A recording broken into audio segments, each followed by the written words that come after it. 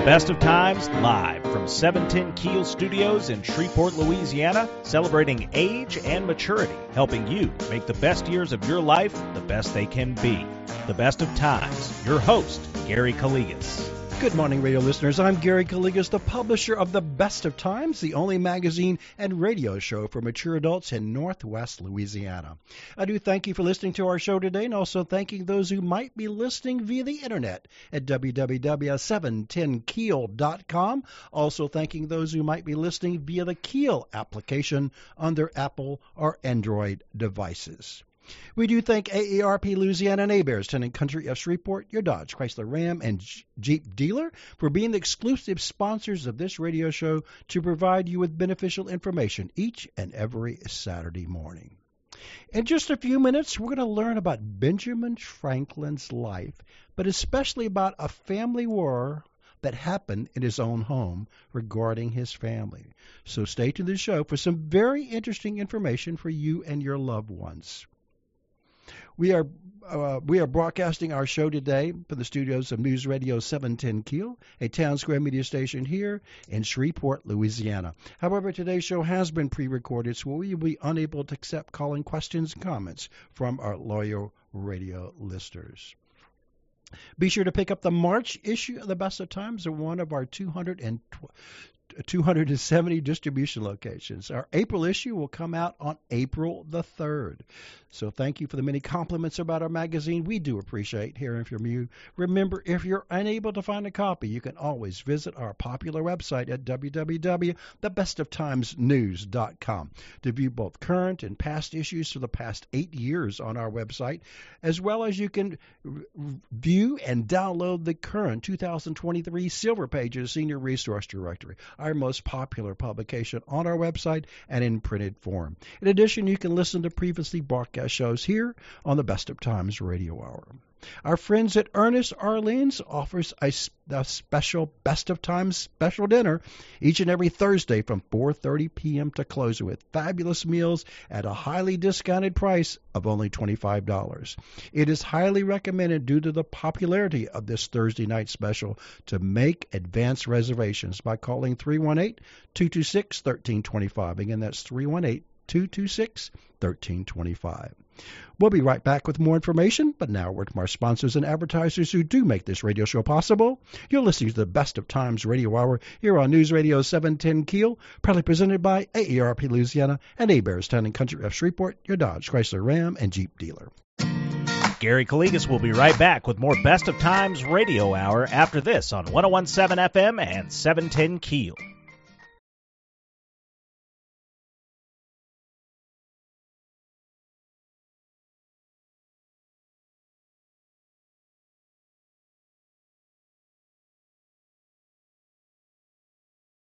Gary's back with more Best of Times Radio Hour on 101.7 FM and 710 Keel. Welcome back to our show, The Best of Times Radio Hour, proudly presented by AARP Louisiana and Heberts, Town and Country of Shreveport, your Dodge, Chrysler, Ram, and Jeep dealer. Joining me on my show today is a very special guest, is Mr. Rich Lamb, who is an attorney. I also call him a historian, and he's going to present some information about Benjamin Franklin's life, especially the war in Benjamin Franklin's home. So thank you, Rich, for joining us today here on the Best of Times Radio Hour Good morning. today. Well, good morning to you. So I want to do a little prologue here. I heard Rich give this presentation at a men's club meeting a few months ago, and I thought it'd be a great topic to present on my radio show because my radio show listeners are quite interested in history, especially American history, and especially their love of our famous and infamous Benjamin Franklin.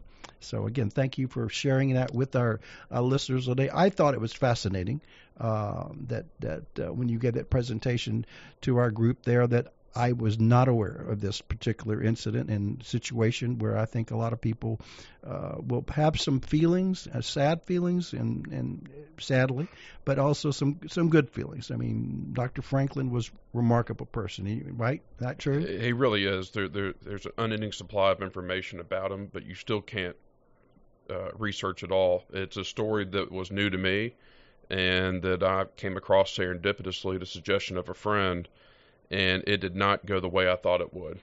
Really? And so it was much more profound story, much more profound relationship that frankly made it even more sad. And but that also assumes that we have access to all the information we need to pass judgment on the decisions made. But it really is something else, and I think a lot of people would be surprised about the story. And I'm sure there are other similarities of famous individuals where they had internal problems that they wish never occurred, but it happens, right? It does. You look at Winston Churchill, you look at Ronald Reagan's family. Any famous person is going to have something, like we all do. There is no such thing as a normal family. As a lawyer, that's a good comment. No such thing as a normal family. There is, but there are some that are more interesting than others. I will say that. And you look at certain famous individuals, especially those that have been leaders in crisis. There's an aspect of their personal lives that is often compromised due to prioritizing other things. Well, Ben Franklin's no different. Well, Rich, a little sidebar. I've been preaching to my listeners and readers the best of times for about at least 5 years now. I'm telling them it's important, guys and ladies, you need to record the family stories, whether they're good or bad, to pass down a generation. I mean, there have been some individuals that thank me for instilling upon them and their loved ones to give that, even though it's some bad. Some of the stories I've been told, ladies and gentlemen have told me some stories. Yes, it happens in life that there's going to be some bad situation, good situation, but might as well give it to the family so they don't find out about it by Googling it many years later, right? And making assumptions. I know someone who didn't want to have an obituary, and I encouraged them to have one published because it gives their descendants and their family a way to track them, to understand what they did and where they live. And I agree, it is important. While I wouldn't put the bad stuff in the obituary, it is good to share some of those things to understand how we all got here. Yeah. Okay, so let's go on to the statement. I thought your statement that you made in your presentation was you want to mention it? You may give it. While we may not don powdered wigs or absurd amounts of makeup, we have this right because of our respective ancestors and the founding fathers of this great country, including Dr. Franklin, studied politics and war so that their children could study mathematics, philosophy, navigation, commerce, and agriculture, so that we may do what we are doing each and every day. I thought that was a great beginning statement of your presentation. And it really, shows what these gentlemen sacrificed. They could have led lives of leisure. A lot of them were large landowners. A lot of them had a lot of unpaid people who were working for them. A lot of them had means to not be engaged, but they chose to be engaged. And I think, the fact that we have the privilege to sit here and comfort to discuss these things shows that we, sit under the trees planted by our ancestors, both direct and indirect. And, whether it's our group or we get to discuss ideas and provide feedback, it's because we have the opportunity. We have a wonderful country, but a lot of people take it for granted that we're here. But I'm telling individuals, even though my ancestors weren't here until many years later, there was a lot of sacrifices to make America the greatest country in the world. I agree. The concept of the individual and individual liberties, we're the beacon of hope for that. And this is a phenomenal place that, we take for granted all the time. We do. Okay, let's go ahead. Let's start it. So, tell our listeners about Benjamin Franklin and his son, right? So we all know about Benjamin Franklin. We think of him as the man on Currency. He's in countless pictures. He's in countless movies and documentaries. Probably the most interesting man that ever lived, and certainly is credited with a lot of quotes. In fact, I know of people that have gotten his quotes confused with parables and stories in the Bible. I had to correct some of it. God only helps those that help themselves is not in Scripture. That's from Benjamin Franklin. Wow. And so, actually looked that up and found that. But, incredible man that lived during an incredible time and had tremendous influence. And so he was the most famous American at the time. And it's important to understand that he was greatly respected both in the United States and in Europe. He was given an honorary citizenship in St. Andrews. In fact, when Bobby Jones was given an honorary citizenship in St. Andrews when he was alive, the famous golfer, the list only had 3 people, including Bobby Jones, and the first was Benjamin Franklin. It's an impressive list. Wow. And I don't recall the second, but here you have someone who's well known. You know, we think of it's easy to learn about somebody in this day and age, but this is a day and age when information traveled incredibly slow, but people still knew about him. He would correspond with people in Europe on scientific experiments, things like that.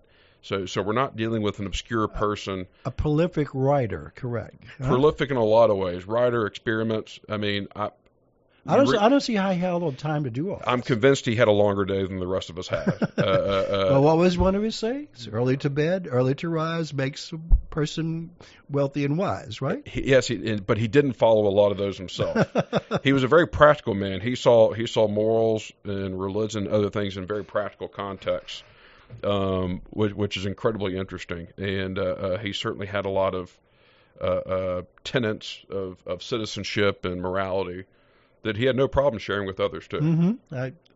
And we'll talk about some of those. But yes, a lot of the. Do you think that we're going off track here? Do you think today in America, and we're teaching our young kids and my grandkids, and so are we giving them Benjamin Franklin true justice in the educational system? I would argue we're not giving any of the founding fathers true justice. I think why is that? Well, I certainly have some political viewpoints, but that's speculative. Is why we're seem to be ignoring that to a large extent. I think that as our country is older, we have more history we have to cover in a school year. That might have something to do with it. But I think there are people that think that because of the way somebody looks in the time period they live in, that they're no longer relevant. And I think that's absurd. And we are benefiting from Benjamin Franklin and all the other founding fathers as we speak. They risk their fortune, their reputation, and their very lives. And a lot of them lost their fortunes and didn't reclaim it.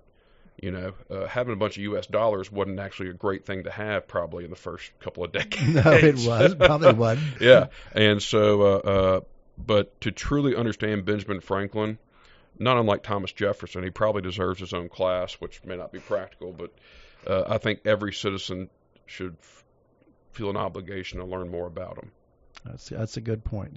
Let's hope the educational system, and hopefully people are reading it on their own. I know, just like you and others have read lots of historical novels and historical accounts of Benjamin Franklin. I mean, I've read a few, but probably not as many as you have, Rich. Right? Well, Dr. Tom Presley suggested a number of books on this very subject. And I tell you what, you have somebody who there are biographies written about him annually. But there seems to be new information each and every time. And because he was such a prolific writer, there's a lot of historical evidence to understand what he was thinking at the time. And because he was so well known, his life was very well documented.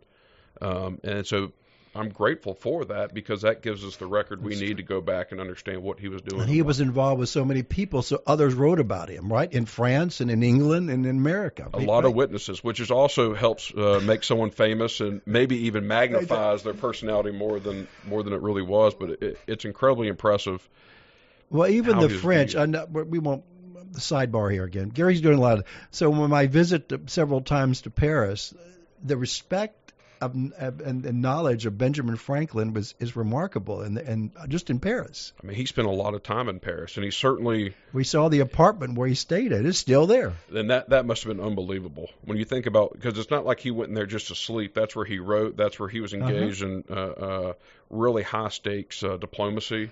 I mean, the very existence of America was the French had a lot to do with that, and his relationship with the French helped secure some of those alliances. And helped us win our independence, too. Absolutely, right? Absolutely. Without the French Navy, without the Marquis de Lafayette, I mean, things might have been very different. And it's unbelievable. And he also really enjoyed the French lifestyle. Pennsylvania, Quaker Pennsylvania, is very different than Paris. I would say that's still the case today. It is. That's exactly good revelation. Yes, good revelation. So tell us about his son. So William is an interesting case because Benjamin Franklin always liked the ladies, and it was not a real secret. And it's important to understand who he was going to be married to, or who he was married to at the time of William's birth. So Ben was going to marry Deborah, I believe it was Reed, but it was a common law marriage. Her husband, who was not a good person, abandoned her and went to Barbados. It was believed he was dead, but they didn't know if he was dead. And the punishment for bigamy, even if it was unintentional, was very strict and it was cruel and unusual. And I don't recall the exact thing, but I remember being like, God, that's a horrible punishment for something that could have been a misunderstanding. So they had a common law marriage. They did not have a legal marriage. But about the time they were quote unquote married, William was born, and Deborah was not the mother. And so we do not know who William's mother was. Ben Franklin kept that a secret. We don't know if it was a lady of ill repute at the time, or if it was somebody who was well known and he wanted to protect her reputation. They think it was the former. And they do have reason to believe that Ben may have provided some subsidy for this woman, just out of the kindness of his heart, or I don't know if she was blackmailing him or what. I don't know. So here is William, innocently born, but into a situation where his stepmother is bound to resent him, because essentially you have a physical manifestation in William of a scandalous liaison or affair that shows up right around the time of your marriage. And that must have been awkward, and the tension really must have been palpable, to say the least. Correct me, didn't Benjamin and Deborah have 2 children on their own? So they had Francis, who they called Frankie, a son, and they had Sarah. And something really important to understand is Ben and Deborah really doted on Frankie and Sarah, but especially Frankie. But unfortunately, Frankie died at a young age, and I believe it was, I forgot what the illness was, but he died at a very young age, very tragically. And so here you have Deborah, who sees William every day. Again, the physical manifestation of a indiscretion of her husband outside the marriage parameters, while she's mourning the loss of her quote-unquote legitimate son, who died very tragically. And so that did not make things better. Ben was a very indulgent father.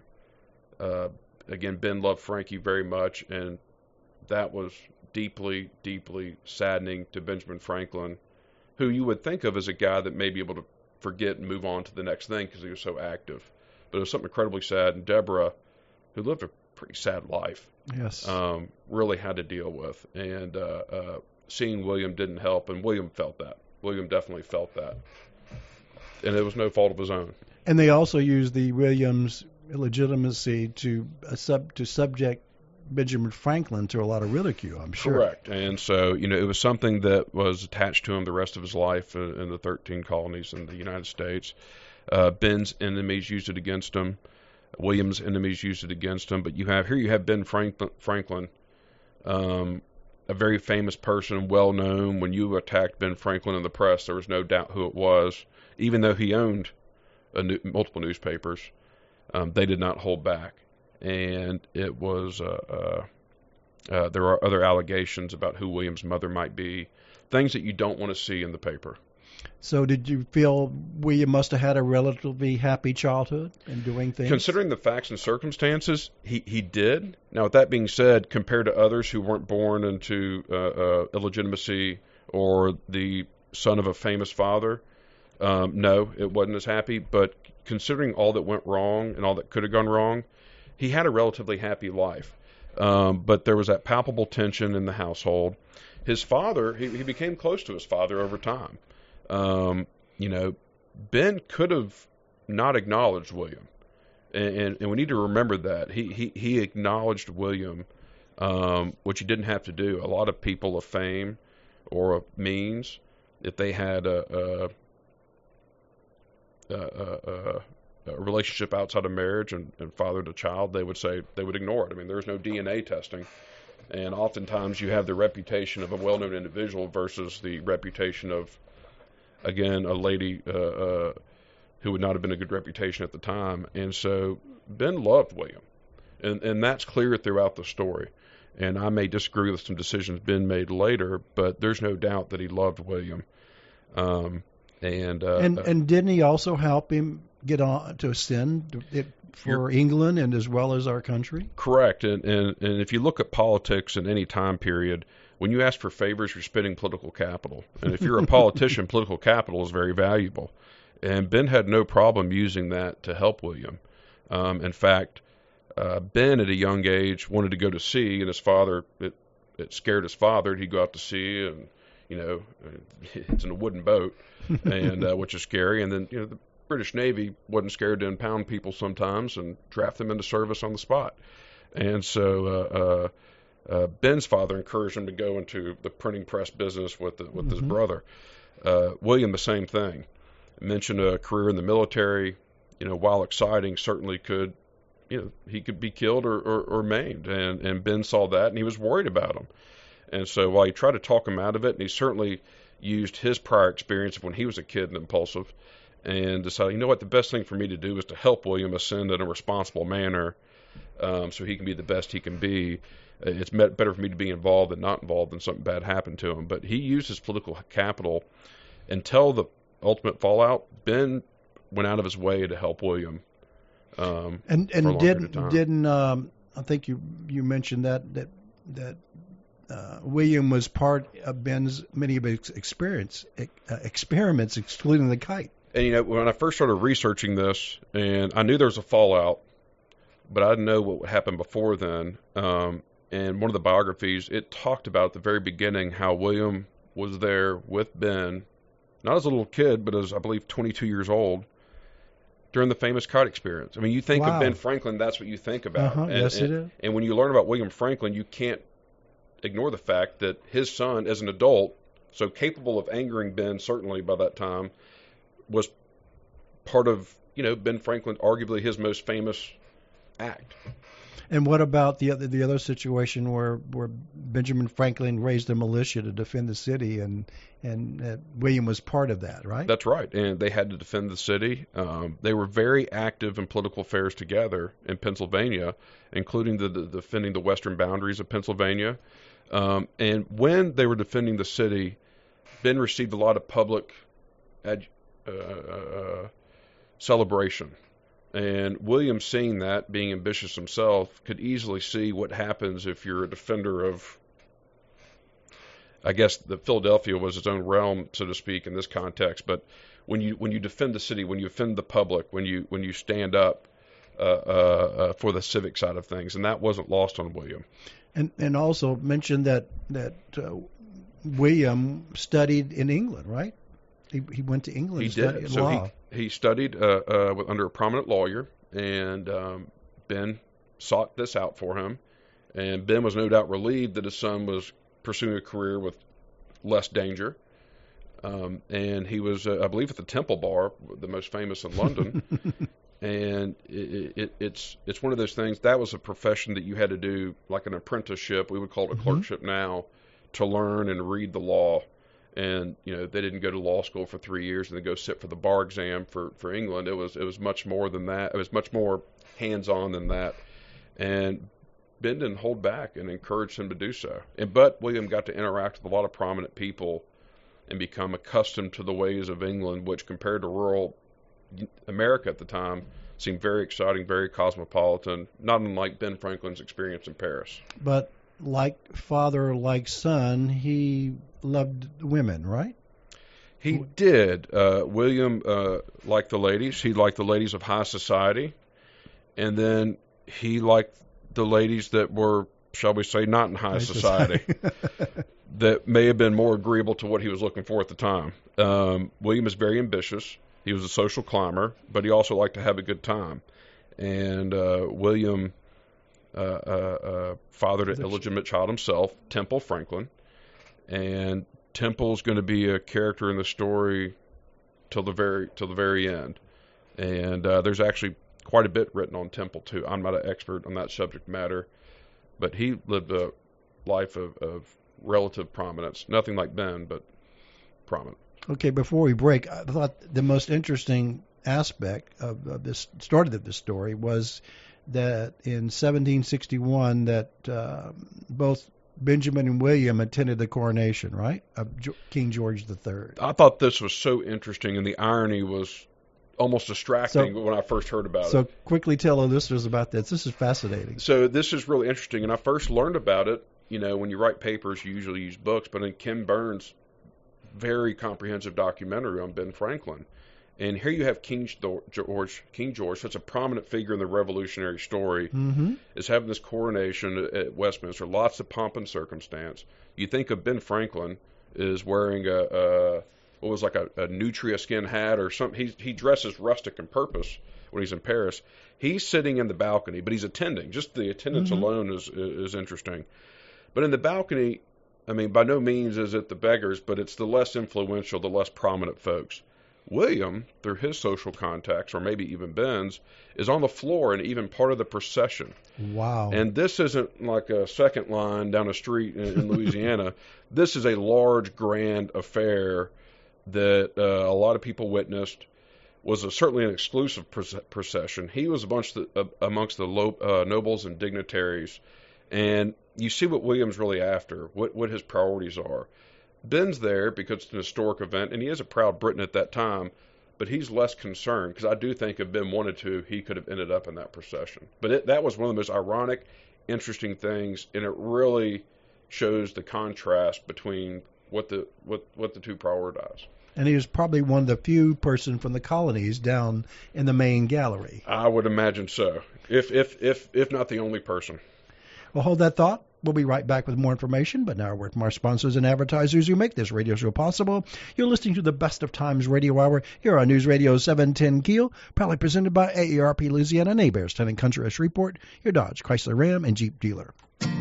Gary Calligas will be right back with more Best of Times Radio Hour after this on 101.7 FM and 710 Keel.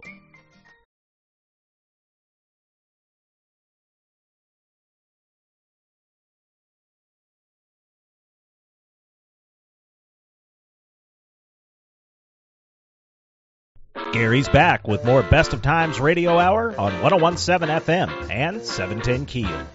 Welcome back to our show, the Best of Times Radio Hour, proudly presented by AARP Louisiana and Bears, Town and Country of Shreveport, your Dodge, Chrysler, Ram, and Jeep dealer. Joining me on my show today is a special guest, is Mr. Rich Lamb, who's an attorney and historian, and he's presenting information about Benjamin Franklin's life, especially about a true story regarding a war in Benjamin Franklin's own home. So continue, Rich. This is getting fascinating even more. I like reiteration. I've heard this presentation, but some of the additional items that you're bringing today are really interesting. Thank you. And so it is interesting, and it's a story a lot of people don't know. And where we left off was their presence at the coronation. And something interesting about the story is William stays, and it's not like everyone goes home after the coronation. There are after parties and things like that. But Benjamin, after the coronation, walked home, didn't take a cab, just walked back to his humble home there at the time. And it just shows the stark contrast. You can see them kind of not drifting apart, but you can see the parallel paths, but different paths that they're taking. The different loyalty paths, right? That's right. You might say that. And it's important to remember that Benjamin Franklin, both in heart and mind, believed in the cause of the British Empire. He's not thinking revolution at the time. He was a loyal Briton. He saw it as incredibly practical, the constitutional monarchy, and he thought it was the best way to assure personal liberties. And so Benjamin Franklin was not born a revolutionary in the political sense or the military sense. So meanwhile, Benjamin left and William stayed, and I take it he ended up getting engaged and married, right? He did. And so before getting married, though, Ben, as we discussed, used his influence to speak to Lord Bute, the prime minister at the time, and to other important individuals about William to get him a job. Well, the ministers of King George III's government had already observed William's capacity and decided to make him a royal governor in New Jersey. And the reason I mentioned that before the marriage is he had no other means of finance other than Ben Franklin paying or this potential job. And very important. And William, being socially ambitious, did not marry a girl of humble means. The daughter of a wealthy gentleman who owned plantations in Barbados. Wow. Presumably sugar. And so this is someone with passive income. This is someone that he'd be proud to be married to. And she is accustomed to England, not rural America. Mm. And so the marriage occurred, but Benjamin didn't attend. Right? This is odd because I don't understand why he did this. He did try to discourage marriage. Thought she would wait till later or things like that. But he decides to hop on a ship to go to America. And Ben Franklin's not someone that really has deadlines or has to be somewhere by Monday. I mean, it's clearly a voluntary choice that he wasn't forced to leave. He could have waited and easily gone to the wedding. And that had been incredibly sad. It's certainly noticeable when your famous father is not at your wedding. And I imagine that people prominent in British government, British society were there. Noticed that. It would have been noticeable. Absolutely. So mentioned, I thought William had high aspirations, including bowing to the king and kissing his ring. Why did he do that, you wonder? Well, to pledge his loyalty, and he saw it, again, not only as the best assurance of his personal liberties, but if you want to be part of the British Empire, you want to ascend, why not attach yourself to one of the richest people in the world? And that is the king. So the married couple arrives back in Philadelphia to take over the position in New Jersey, and does Benjamin accept this? He does. He welcomes them, which is awkward. There seems to be something missing there when you read the story of why he chose the left, or maybe Ben threw a fit and left, but then got to sit. Again, it's a long trip, and got to discern the process more. I'm like, you know what? This is a good girl. This is good. My son's doing this. He's on a productive path as a good citizen, and he was especially excited about the royal appointment. Also, Ben, it didn't hurt Ben's political position for his son to be a royal governor of New Jersey.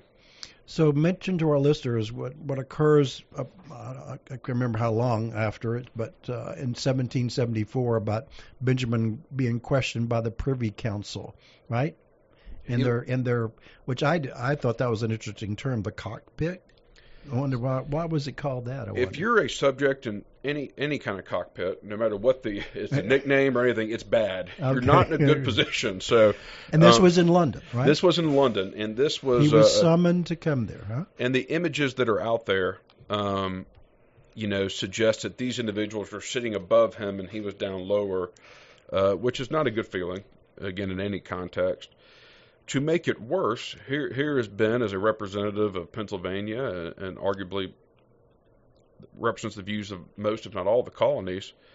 And then everyone receives word before his appearance about the Boston Tea Party. Oh, yes. And so, the British are agitated, and who is before you but the most famous colonist there is?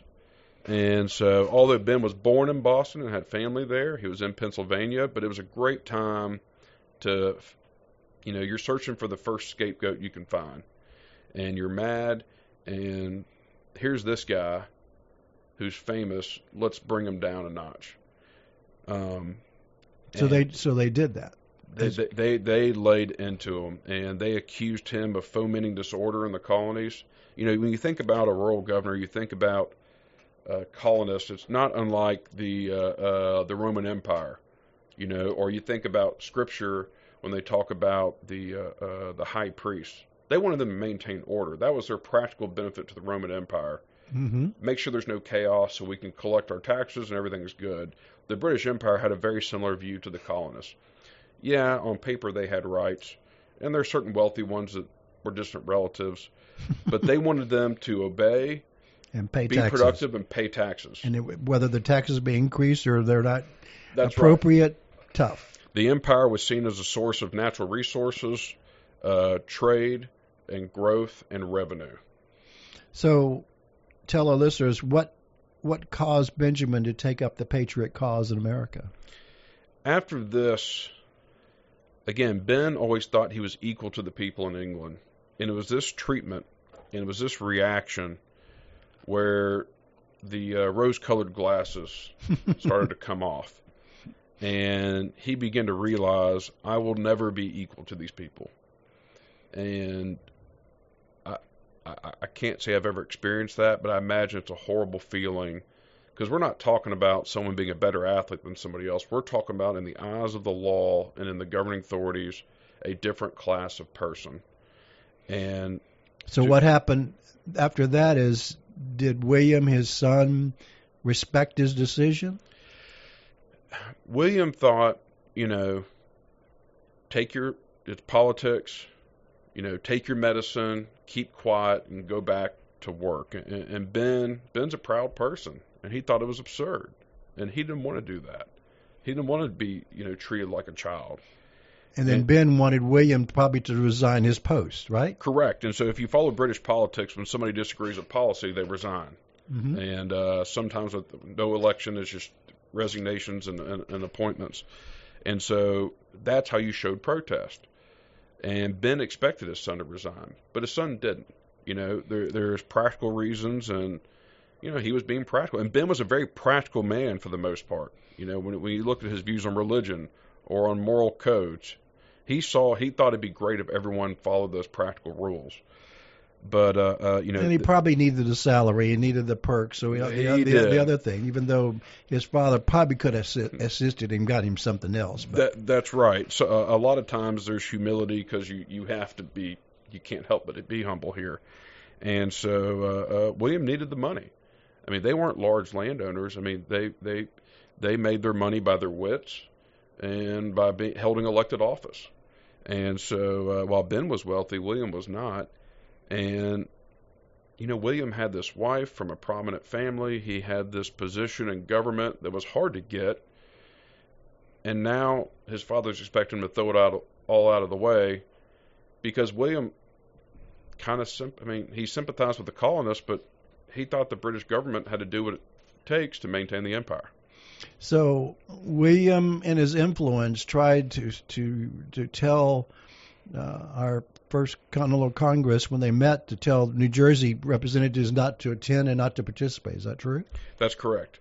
He was there to try to show his loyalty to the crown. And he was speaking to the New Jersey legislature, which he had a challenging relationship with. And, we see a split Congress, or a split White House and Congress, and a lot of tension there. And there were members of the legislature going to the Continental Congress or the Assembly, and William was like, look, y'all need to either not go or not talk about this. This is not helpful. This is not going to get anything productive done. It's only going to stoke the fire, which frankly was not bad advice. Now, we're glad they ignored it, but at the time, when all things considered, they could have. It wasn't bad advice. But the other aspect, though, that William wrote his father about, that Boston should repay all the industrious restitution for all the Tea Party, etc. But Ben was saying no, right? That's right. Ben said that's absurd. And one thing that bothered me, and again, as an American, we think of ourselves as individuals, is the people of Boston paying it, not the people that dumped it in the water. Like, England didn't care; they just wanted to be compensated. They just want their money. That's right. And so, and William wrote that, like, why can't they do it and fix things? And Ben said, no, this is a moral stand. They had been exploited on unfair and unjust laws. Money was effectively confiscated for no good purpose, and these arbitrary taxes. And people are in prison, people are searched, and all those items that we have now in our amendments to the Constitution. That's right. Those were written with experience. Definitely. Well, hold that thought, Rich. We'll be right back with more information, but now a word from our sponsors and advertisers who make this radio show possible. You're listening to the Best of Times Radio Hour here on News Radio 710 Keel, proudly presented by AARP Louisiana and Bears Town and Country West Shreveport, your Dodge, Chrysler, Ram, and Jeep dealer. Gary Calligas will be right back with more Best of Times Radio Hour after this on 101.7 FM and 710 Keel.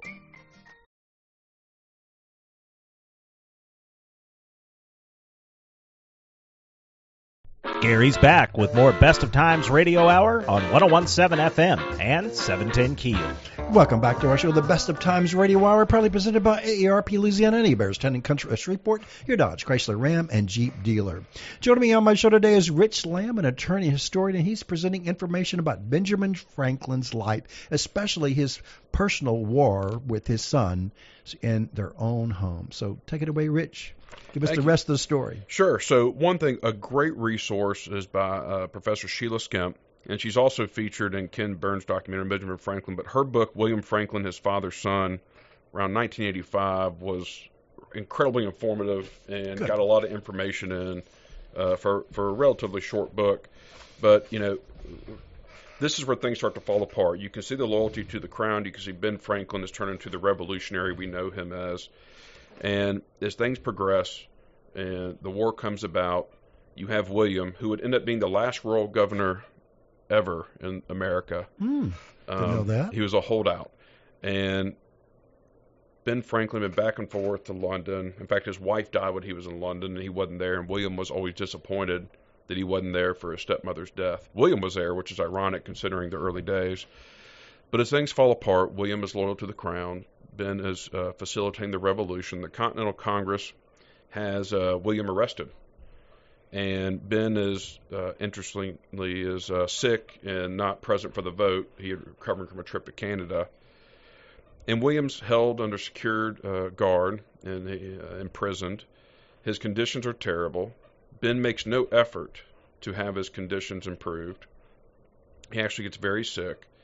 His wife dies while he's in prison, William's wife. So this builds up a lot of animosity. William is ultimately released in a prisoner exchange, but then goes to lead a rogue group that goes around punishing quote-unquote rebels. We call them patriots. The British called them rebels. And 6 were executed. And Ben's absolutely furious. And so this plays a role in the peace negotiations in Paris, or in France. And, you know, Ben is much harder on the British in the negotiations for this reason. And it's tied to his son. Wow. And ultimately, William set sail for England, never to return to England. William does see his father again. It's incredibly sad. They exchanged letters from a distance. William trying to reconcile with his father. And his father responds, "That sounds neat, but if you want to communicate with me, send a letter to your son or to my banker in Paris." Uh-oh. I mean, this is where you're like, this could have been fixed, because Ben Franklin reconciled with a lot of people that were on the other side during the war. He reconciled with them after the war, but not his own son. And it's heartbreaking. And the next time and the last time they meet is Ben sailing back to America. And he meets his son briefly. It's rushed. It's like a business negotiation. Ben makes William convey all the assets he owns in America to William's son, Temple. Ben becomes the legal guardian of Temple. And Ben also makes the point that this is a consideration for the amount of money that William owes Ben. It's unfriendly, it's cold, and that's it. And William's life is not good. He tries to seek financial help from the British government for the assets taken from him. He's an outsider there. And so the country he was so loyal to and sacrificed so much to, being the crown, is doing nothing really to help him. And he tries for years. It's incredibly sad. He communicates with William through letters. And in his last days, he's anticipating the arrival of William to come visit him. William said he'd go visit with him, but he died, and he was very excited, but he dies before they show up. And it's not a happy ending at all. And when you think, as a father, when I think of what my children could possibly do, that I would never speak to them again and never be reconciled, I can't come up with much, if anything. And so you really wonder if Ben made a good decision there. Now, with that being said, that assumes we have all the information. Maybe William did something so incredibly terrible that his father couldn't forgive him, but because he loved him, he kept that information confidential. We don't know. We're left with a sad ending that leaves a lot to be desired. Rich, that's probably a good statement. There's probably something else that was incredibly deciphered that just cut the ties or possibly reconciliation. Absolutely. And so here we have this fascinating story of a father and son that were not born estranged, but were close, were together for decades, but fell apart because of politics. And William Franklin, while opposed to what we enjoy today in America, looking at the facts at the time, he was trying to take a more practical approach that resulted in more freedom and more protection for New Jersey. And he wasn't necessarily wrong. Now, he backed the wrong horse, and we're glad to have America, but he made a reasonable decision. And that's hard to swallow. And so, but I think a lot of people don't know this, and to truly understand Benjamin Franklin's life, they have to understand what he went through with William and why he behaved the way he did, because a lot of people don't know that in the peace negotiations, William's activities influence how Ben acted. And I did not know that until you mentioned that during the presentation. So that's why they were so strict, and he was adamant, and he did not back down. He did not back down in those negotiations. And the British hated a lot of the things that had to happen, right? Oh, absolutely. Not unlike the Versailles Treaty after World War I. It leads to other wars. Yes. And so, but William Franklin's actions influenced that. And one more tangent to ask your opinion. I think that because we were so strict there, that's one of the reasons, there are probably 40,000, that the British decided to come back and try to in 1812. I think they had trouble accepting that. They didn't take defeat lightly. No. You're told you're the best. You rule the waves, and you lost to a bunch of farmers with not matching uniforms who hid behind trees and shot without lining up, and that they were embarrassed. Because then all of a sudden their other colonists could ask questions. Yes. And so they tried and they failed again.